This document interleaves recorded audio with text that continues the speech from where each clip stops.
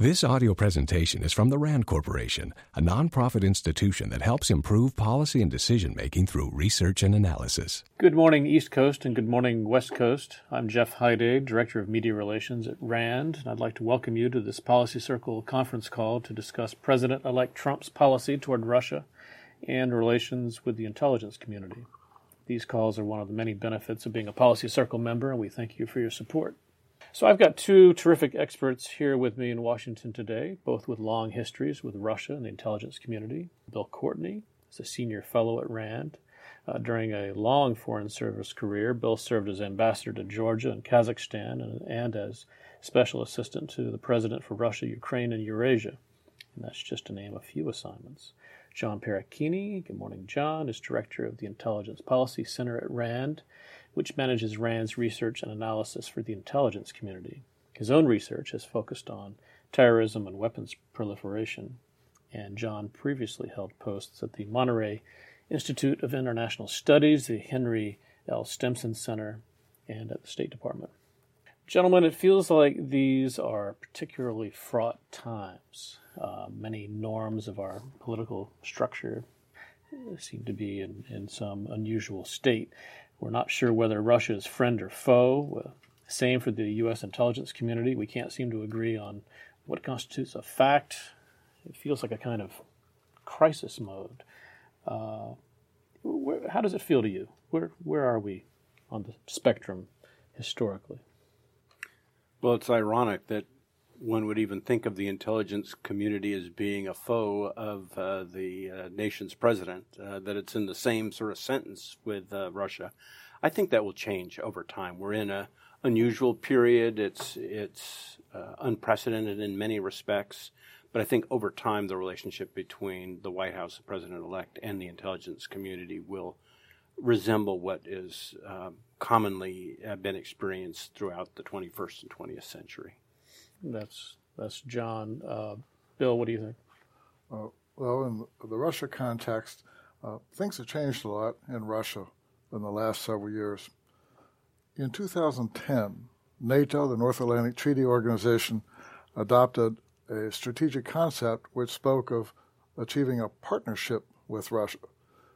But the next year, 2011, 2012, there were large demonstrations against Vladimir Putin in Moscow that seemed to spook the Kremlin and accelerate both a domestic clampdown on civil society and a more assertive, or in some cases aggressive, foreign policy. So now it's fairly clear that Russia is an adversary. It's not a partner, but it would be incorrect to try to resume a policy of containment for the Cold War, because there are important areas where we continue to cooperate with Russia, such as in space launch. U.S. astronauts go to the space station on Russian rockets. Proliferation issues. There are certain counterterrorism issues in which cooperation may be possible. There's a lot of science cooperation. So probably it's better to say, instead of containment, we would cooperate, but we will also confront and deter where necessary. I think Bill's got that right. I mean, there was a fundamental change from 2010, and then from 2014, there was another change when Russia actually went into Crimea. That really did signal a significant change. And if we look back, 5 or 6 years, the relationship between the United States and Russia was really quite different. It was really much more constructive. So in a short period of time, there's been a dramatic change.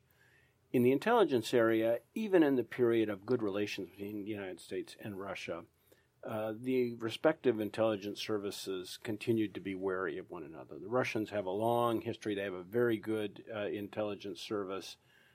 Even with friends and allies, intelligence services are always wary about the future.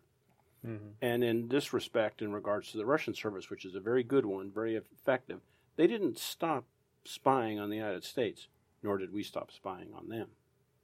There are some very serious pseudo-intelligence community rumors going around at this point. How should we be looking at these rumors? Well, Jeff, I assume you're referring to the dossier that BuzzFeed released. And yep. I think an important thing to put in context about that is the Director of National Intelligence shared that with President-elect Trump as a way of saying, sir, you should know that this is out there, not as a way of saying the intelligence community is providing this as its assessment. Mm-hmm. So that's an important role for the intelligence community, particularly for a president-elect who's coming in who will not necessarily have gotten the full sweep of intelligence insights that are out there, is to be warned or alerted. Now, whether these allegations are true or not heretofore, they've not been able to be verified, but it would not surprise me that the Russians have been looking for a way to gain advantage against the United States, whether it be former Secretary Clinton or President-elect Trump. They're going to pursue their competitors, senior leaders, in a way that's aggressive, as would we, in order to understand who they are and have an ability to influence them in the future or know where their strengths and weaknesses are, their desires or their fears. So it doesn't surprise me that might have happened. Whether some of the allegations that are made in this dossier are indeed true, I think that's a whole separate question. But that the Russians would pursue gaining an understanding and indeed gaining advantage, indeed blackmail, seems to me perfectly in keeping with Russian practice over the decades. When I served in Moscow during the Cold War, we often would say in our apartments when it was time to go to bed, we would talk to the wall and say good night.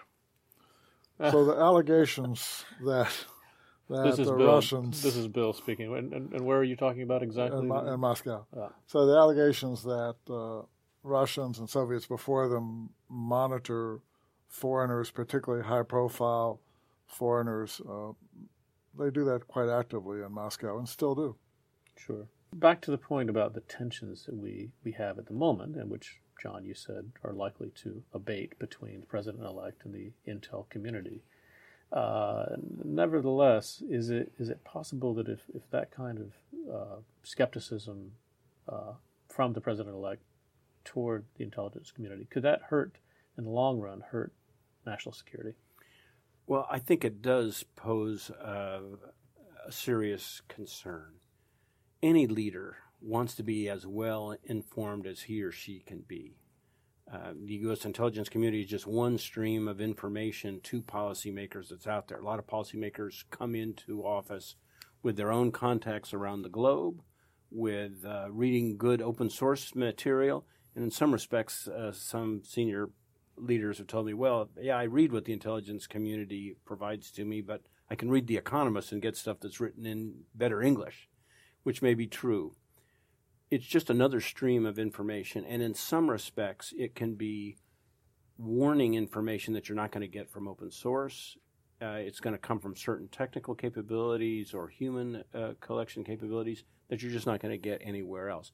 A lot of it is more tactical and operational, but any leader who's going to make decisions in an environment where there's a lot going on is going to want that information. For making more strategic decisions, bigger, longer-term issues, the intelligence community, both classified and its assessment of unclassified material, is important, but there are also other sources of information. RAND, other research institutions, academics, journalists, business people are all coming back from engagements around the globe with important insights, and that any leader will want to avail him or herself of that full range of information. Bill, John touched on that there could have been some motive. Obviously, there are some motives that would be ordinary that the Russians might have to be involving themselves in the way that has been alleged. How would you put Russia's motives in context? We've read about how they may have used active measures regarding Brexit and other European matters. Help us with that. Yes, so active measures, which is a combination of propaganda, subversion, funding of foreign political groups, goes way back in Soviet and the Tsarist period, as well as in the current Russian period. They are a relatively low-cost measure to achieve political effects that cannot be achieved so easily in more open ways through diplomacy, for example. So just to cite a couple of examples, the Brexit vote, the U.S. election in November, and the Italian constitutional referendum in December. In all three of those cases, the Kremlin may believe that its political influence operations, its active measures, helped tip the balance in the voting, even if they weren't decisive. Moscow interfered differently in each case. Before the Brexit vote, the Kremlin unleashed its propaganda organs, RT television and Sputnik news service, to spread misleading information, and trolls to fill social media with falsehoods. Mm-hmm. In the U.S. election, the Kremlin relied on cyber espionage and WikiLeaks. In Italy, the anti-establishment Five Star movement employed the internet and social media itself to spread pro-Kremlin views, conspiracy theories, and fake news. All in all, the Kremlin thinks that these are fairly effective operations. And going forward, despite the political backlash in Washington to Russian interference in our elections, Kremlin's been doing this a lot more for a longer period of time in Europe. The Kremlin probably thinks at this point that it may see advantages in using political influence operations to continue to influence politics in the United States, for example, perhaps to undermine Trump's opponents in Congress. The Kremlin will attach priority to backing friendly candidates in elections this year in France, Germany, and the Netherlands. And weakening Chancellor Merkel will be a top goal of Kremlin political influence operations. What about the U.S. countering or the Europeans countering this? Is it happening and we don't know about it, or should it be happening more than you suspect it is? At first, some of the governments, and certainly here in Washington, people were shocked by the methods. A RAND study of using propaganda, a detailed RAND study relying on sociology and psychology literature, discovered that the most effective way to counter propaganda is to expose the methods used in propaganda, inform the public about the methods used and why adversarial states, for example, might employ them, rather than just responding to each specific propaganda charge. Ronald Reagan did this. 1 week after he was inaugurated, he said that the Soviets would lie to further their purposes. So he was basically talking about the methods that were used. And of course, he was correct at that time. Probably Western governments are now going to give more attention to the methods that are being used in political influence operations. Those operations are generally more active in Europe than here. RT television, for example, has almost no resonance in the United States, but it's a significant factor in Europe. I've got a few emailed questions. We have one person on the line ready to ask a question. One of the email questions is close to what you're talking about. Let's just do a follow-up on that. It's from one of our listeners, Michael. Harvard historian Niall Ferguson and others have raised the specter of a strategic alliance between Russia and China that would be pointed toward countering and overcoming American influence in key regions of the world. How realistic is that possibility? What can and should the U.S. do to reduce the likelihood of an adversarial Russia-China alliance? There clearly are opportunities for Russia and China to cooperate, and they've been trying to do this in the last couple of years, particularly since, as John mentioned, when the Russians went into Ukraine and the West, both Europe and America together, imposed major sanctions, especially economic sanctions on finance, energy, and defense industry activities. The Russians started looking more actively to China. President Vladimir Putin flew to Beijing, met with Xi Jinping. They talked about a Siberian gas deal and some other things.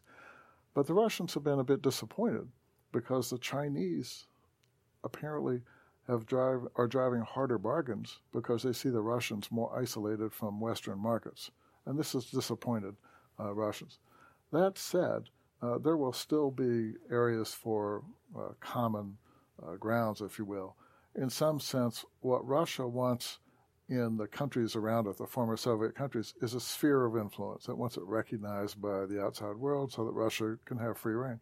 What China wants in the East and South China Seas is essentially a sphere of influence with recognizing China's power there, even though an International Court of Justice opinion overturned China's legal policy. So in those areas, the West is going to have to be alert. Let's take a question from Alan. Several-part question. Number one, why does it appear that everything Russia does in the area of intelligence, counterintelligence, is bad, and that everything we do, right, which we obviously do, is good? And does this get to the issue that we have a general failure to understand what the Russians are up to, what their goals and objectives and philosophies are, and also how Putin views this? Well, from our own perspective, when the Russians are conducting intelligence operations against the interests of the United States, that is bad.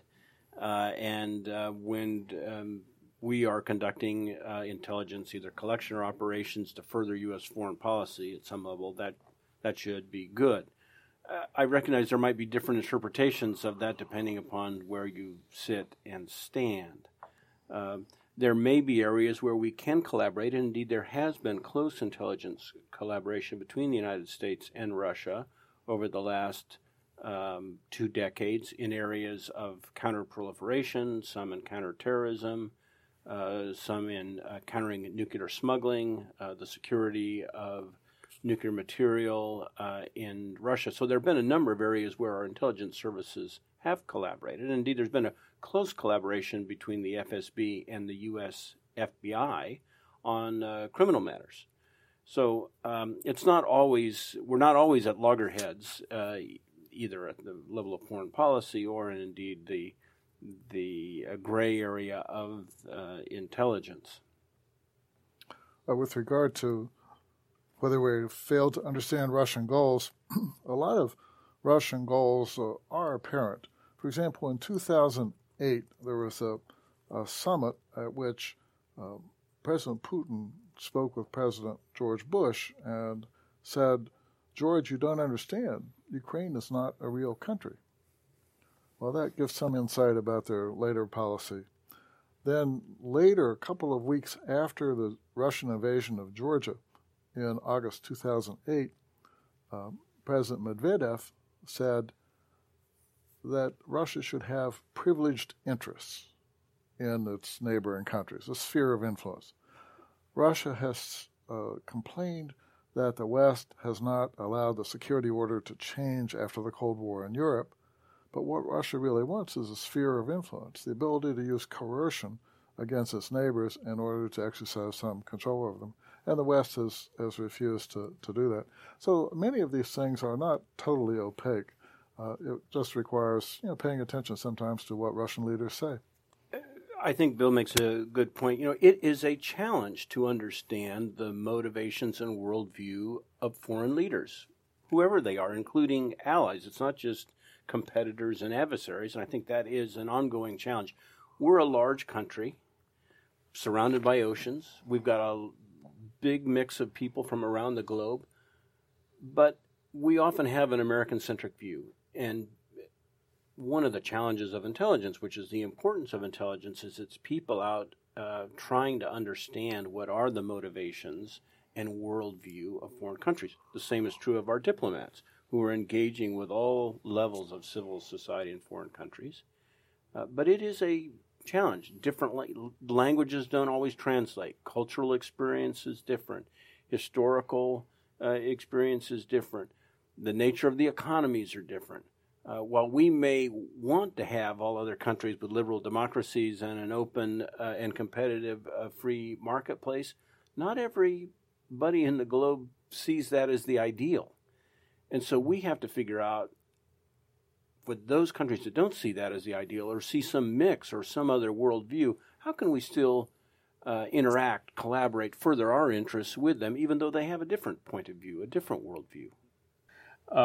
We have an email question from Robert about relationship between Russia, Trump, and our allies, and particularly regarding oil and how half of Russia's budget is from oil, and oil production is around 11 billion barrels a day. You want to comment on that, Bill? The Russian economy has not diversified in recent years. Even during the 2000s, when oil prices were rising and high, the Russian leadership at times would say, well, we need to diversify the economy so we're not so dependent on oil and gas revenue. But instead of making economic reforms that would help them do that, enable the economy to move more toward comparative advantages in other areas, actually the economy went backward in some respects. So oil and gas is still emphasized. Russian oil production right now is at a peak. But a couple of months ago, the Federal Anti-Monopoly Service in Russia announced that in 2005, 35% of the economy was state-controlled. In 2015, just 10 years later, 70% of the economy is state-controlled. So this means that, and this is something consistent with what people have observed, that there are too many economic opportunities that are just not available to the private sector or to foreign investors. As a result, the Russian economy was stagnating even before the oil price drop in 2014, even before the economic sanctions as a result of Russia's invasion of Ukraine. The Russian economy had already stagnated. And since then, of course, the economy has had greater difficulties. So Russia can change, but they need to liberalize the economy. They need to sell off state-controlled assets, open up more opportunities. Russia produces an enormous number of software engineers, but it's not. It does not have a favorable climate for starting up IT businesses. So the IT companies, IT entrepreneurs will go to Silicon Valley or Latvia or Israel to start their companies and then outsource the coding to software engineers in Russia. So this is a basic economic policy problem for Russia. Russia is still welcoming investment, I mean, despite Yes. the tensions between U.S. and... That's correct. Russia is welcoming investment. The problem for Russia is that political and commercial risks are both high. You know, from the standpoint of an international investor, there are sanctions because of the invasion of Ukraine. There is economic stagnation in general. And then there's a lot of political risk, and it comes in great part because Russia's policy, overall foreign policy, has become more anti-Western and especially anti-U.S. since those demonstrations in 2011, 2012. So from an investor perspective, there are a lot of risks that need to be taken into account. Russia is competing with other countries around the world for foreign investment, and right now it's less competitive than it should be. Bill, you just mentioned sanctions. The sanctions are still permitting investment both ways between the U.S. and Russia. But what about the Exxon Mobil field in the Kara Sea? Has that been affected by this? Yes, very much. So Exxon has two huge projects in Russia. One is a producing activity on Sakhalin Island called Sakhalin 1, which is probably the most efficient, best-run oil operation anywhere in Russia. The other is an exploration project in the Kara Sea above Siberia, and that was shut down as a result of the economic sanctions imposed by the U.S. after Russia invaded eastern Ukraine. Problem for Russia now is that the mood in the U.S. Congress is getting tougher with regard to sanctions, and the Europeans have continued to re-up sanctions. The Russians thought the Europeans wouldn't do that, they'd fall off, but they haven't done that so far. So right now, the Russians are running into kind of a pincer movement, if you will, in the U.S. Congress. The neocons, Senator McCain, Graham, others, but also the liberal internationalists like Ben Cardin, they have combined to introduce a new bill called Countering Russia Hostilities Act of 2017, which would legally codify the Obama sanctions related to Ukraine, but in addition would put sanctions on U.S. investment in state-owned assets in Russia and also the sale of sovereign debt. Once these sanctions come into law, as we've seen from the Jackson-Vanik Amendment in the 1970s, it's hard to get them undone. So this is something that most people have advised against before. But right now, because you have neocons and liberal internationalists who are both tougher on Russia in the Congress than they see President Trump, there's some lack of trust that Trump will be firm enough on sanctions, and so therefore Congress is proposing to codify them and expand them. Very good. I see Alan is on the line again. Alan, did you want to weigh in? It reminded me, you haven't mentioned what you think about the choice of Tillerson as Secretary of State, regardless of my feelings for him, which I think are positive. How do you think what do you think his impact will be on U.S.-Russian relationships, and will that be good or bad? This is Bill. In general, I think his nomination, I think also positively about his nomination. He has run a worldwide enterprise with a lot of people based in austere parts of the world. Well, that's the State Department. He has a lot of experience dealing with foreign leaders, not only Putin, but others, knows how to operate in that milieu, does not have public policy experience, and some of the public policy log rolling that goes on here in Washington is sometimes seems a little unseemly to people who haven't been through it before. But he seems overall to be a very well-prepared person, comes with high recommendations from James Baker, from Robert Gates, Condi Rice. He did pretty well in the hearing. He did not fall for Senator Rubio's baiting questions. So I think people are generally fairly positive about him. He will not be important just in the Russia context, of course. He will have worldwide perspectives. He's already said that he would be in favor of arming Ukraine, for example, which is something that Obama has been unwilling to do. I have no sign that Trump supports a position like that. He said he's in favor of the Trans-Pacific Partnership. Well, the Trans-Pacific Partnership at our colleagues at the Peterson Institute of Economics, International Institute of Economics, they've calculated that the economic benefit to America of the Trans-Pacific Partnership is roughly $1 trillion over a decade. Well, that's the cost of the Iraq War to us. So this is real money. There is some hope in the foreign policy community that some of these things can be turned around, such as TPP or something like TPP, because it's an important U.S. economic interest. And I imagine Tillerson will be playing heavily in that. I think you can make a similar comment about the other national security nominees, that they've proven to be much more internationalist and willing to engage with the Congress and have real-world experience with international affairs that I think will benefit the country, and I hope benefit the president-elect if indeed he avails himself of their insights and experience. We have Dr. Suppamonkon on the line. Yes, I would like for you to possibly elaborate a little more on the 2011-2012 demonstrations in Russia and how that impacted U.S.-Russia relations. Well, the primary impact of those demonstrations was to spook the Kremlin. And let me draw spook the Kremlin. So let me draw a comparison. Those demonstrations involved several tens of thousands of people. They persisted over several months, sometimes in a desultory way. In late 2013, on the Maidan in Ukraine, large numbers of people came out. They stayed out through the coldest part of the winter in Kiev, and they even stayed in the streets when Yanukovych sent these Berkut people on the roof around the Maidan Square and shot about 100 of the people on the Maidan. The people still stayed out. So there's a difference in civil society, if you will. It's a lot stronger in Ukraine than it is in Russia. But yet, in Russia, that was the largest demonstration since the collapse of the Soviet Union itself.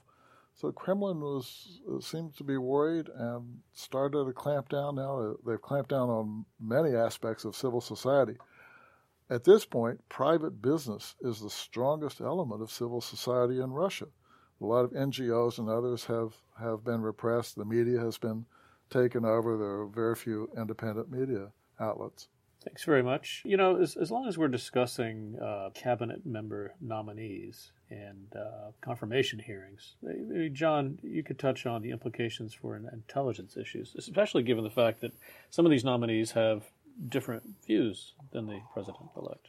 Well, it was interesting to watch the hearing for Pompeo. Congressman Pompeo is due to be the director of CIA. He said very clearly that when he was a partisan in the Congress, he took certain policy views. But now that he is the nominee to run the Central Intelligence Agency, where the task really is to provide national security leaders or national leaders with information to give them decision advantage as they articulate American policy around the globe, that he would be taking a very different view. And he outlined a number of things that are different than what the president-elect has articulated on the campaign trail, such as on enhanced interrogation or torture. Pompeo seemed to say that he would not embrace that.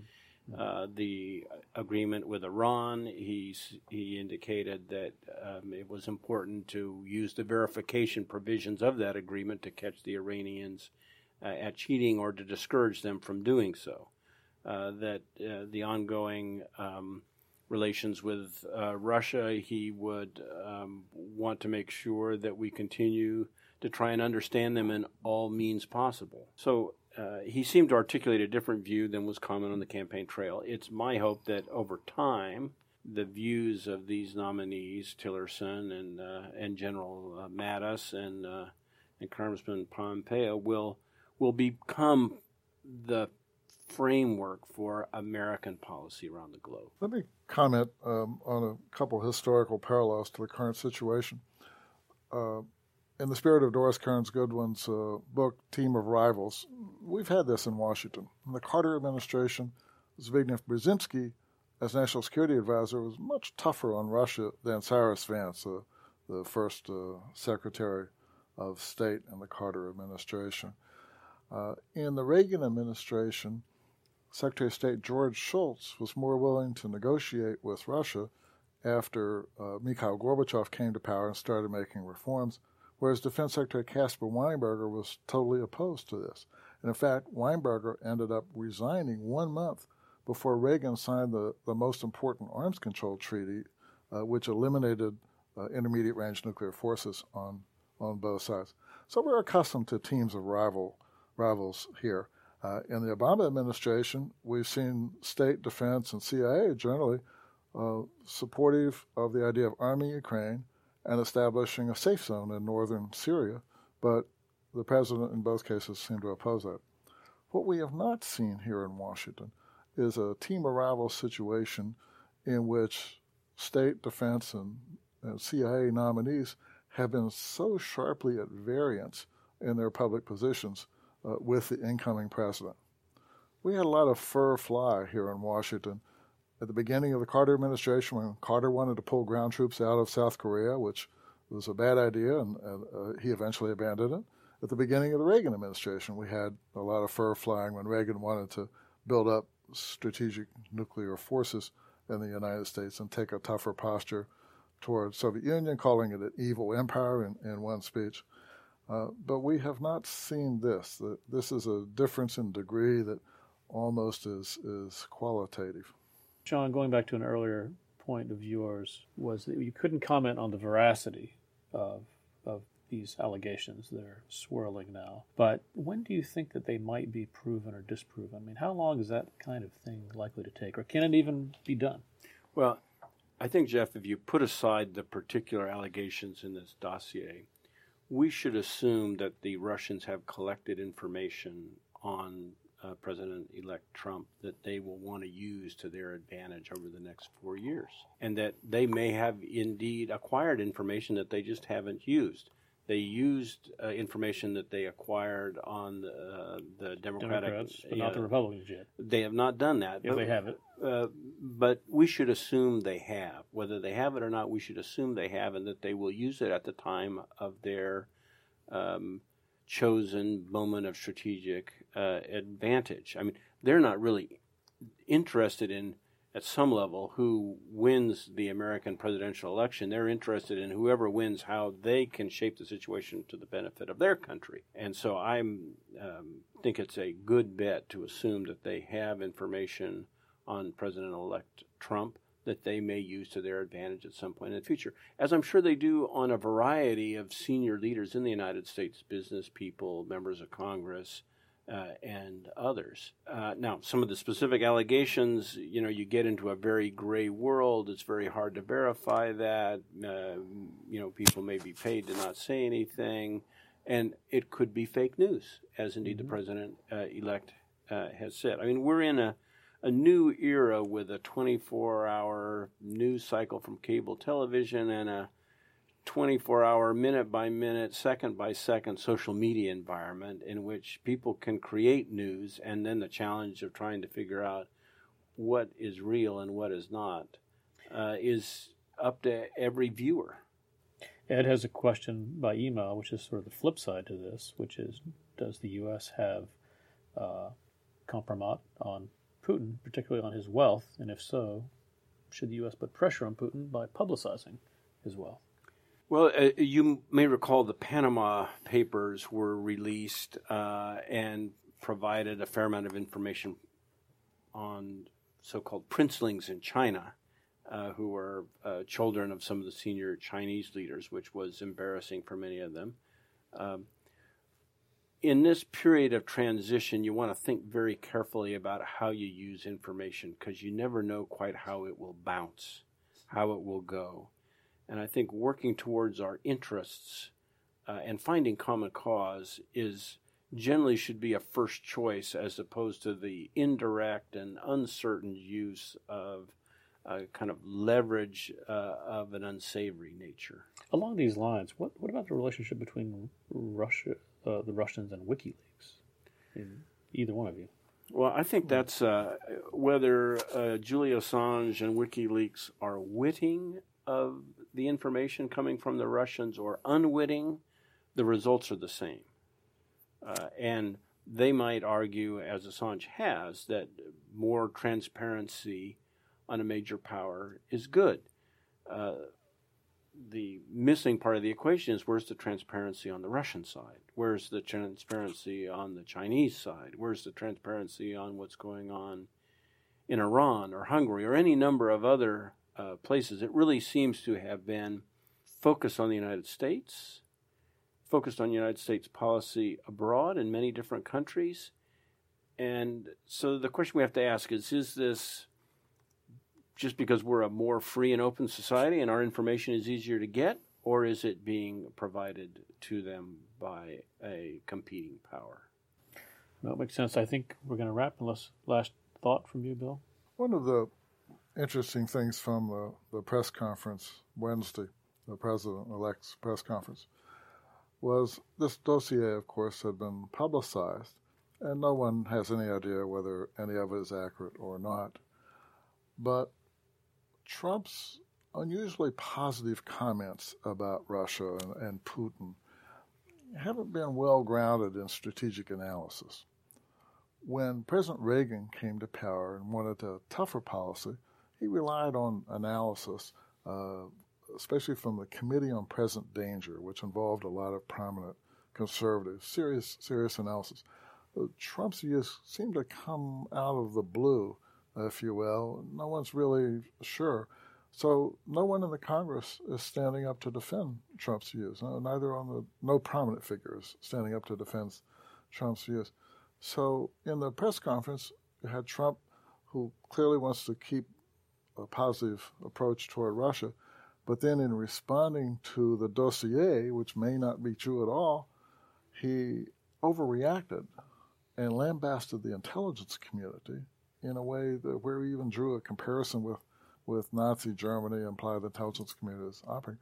So the dossier has already done damage, if you will, because of an overreaction to it. Mm-hmm. That was an unfortunate episode. Thanks, Bill. Thanks, John. It's now 12:46 in Washington, so we're at the end of our time. Thanks to our Policy Circle members and friends for joining us on this call. If you'd like more information regarding upcoming Policy Circle events or to listen to a podcast, please visit RAND.org. You could also contact us directly at policy_circle@RAND.org. This concludes our call. Thanks for participating and have a great day. This presentation is provided as a public service by the RAND Corporation. Visit www.rand.org to learn more about these issues and to explore RAND's free online library of more than 10,000 policy reports and commentaries.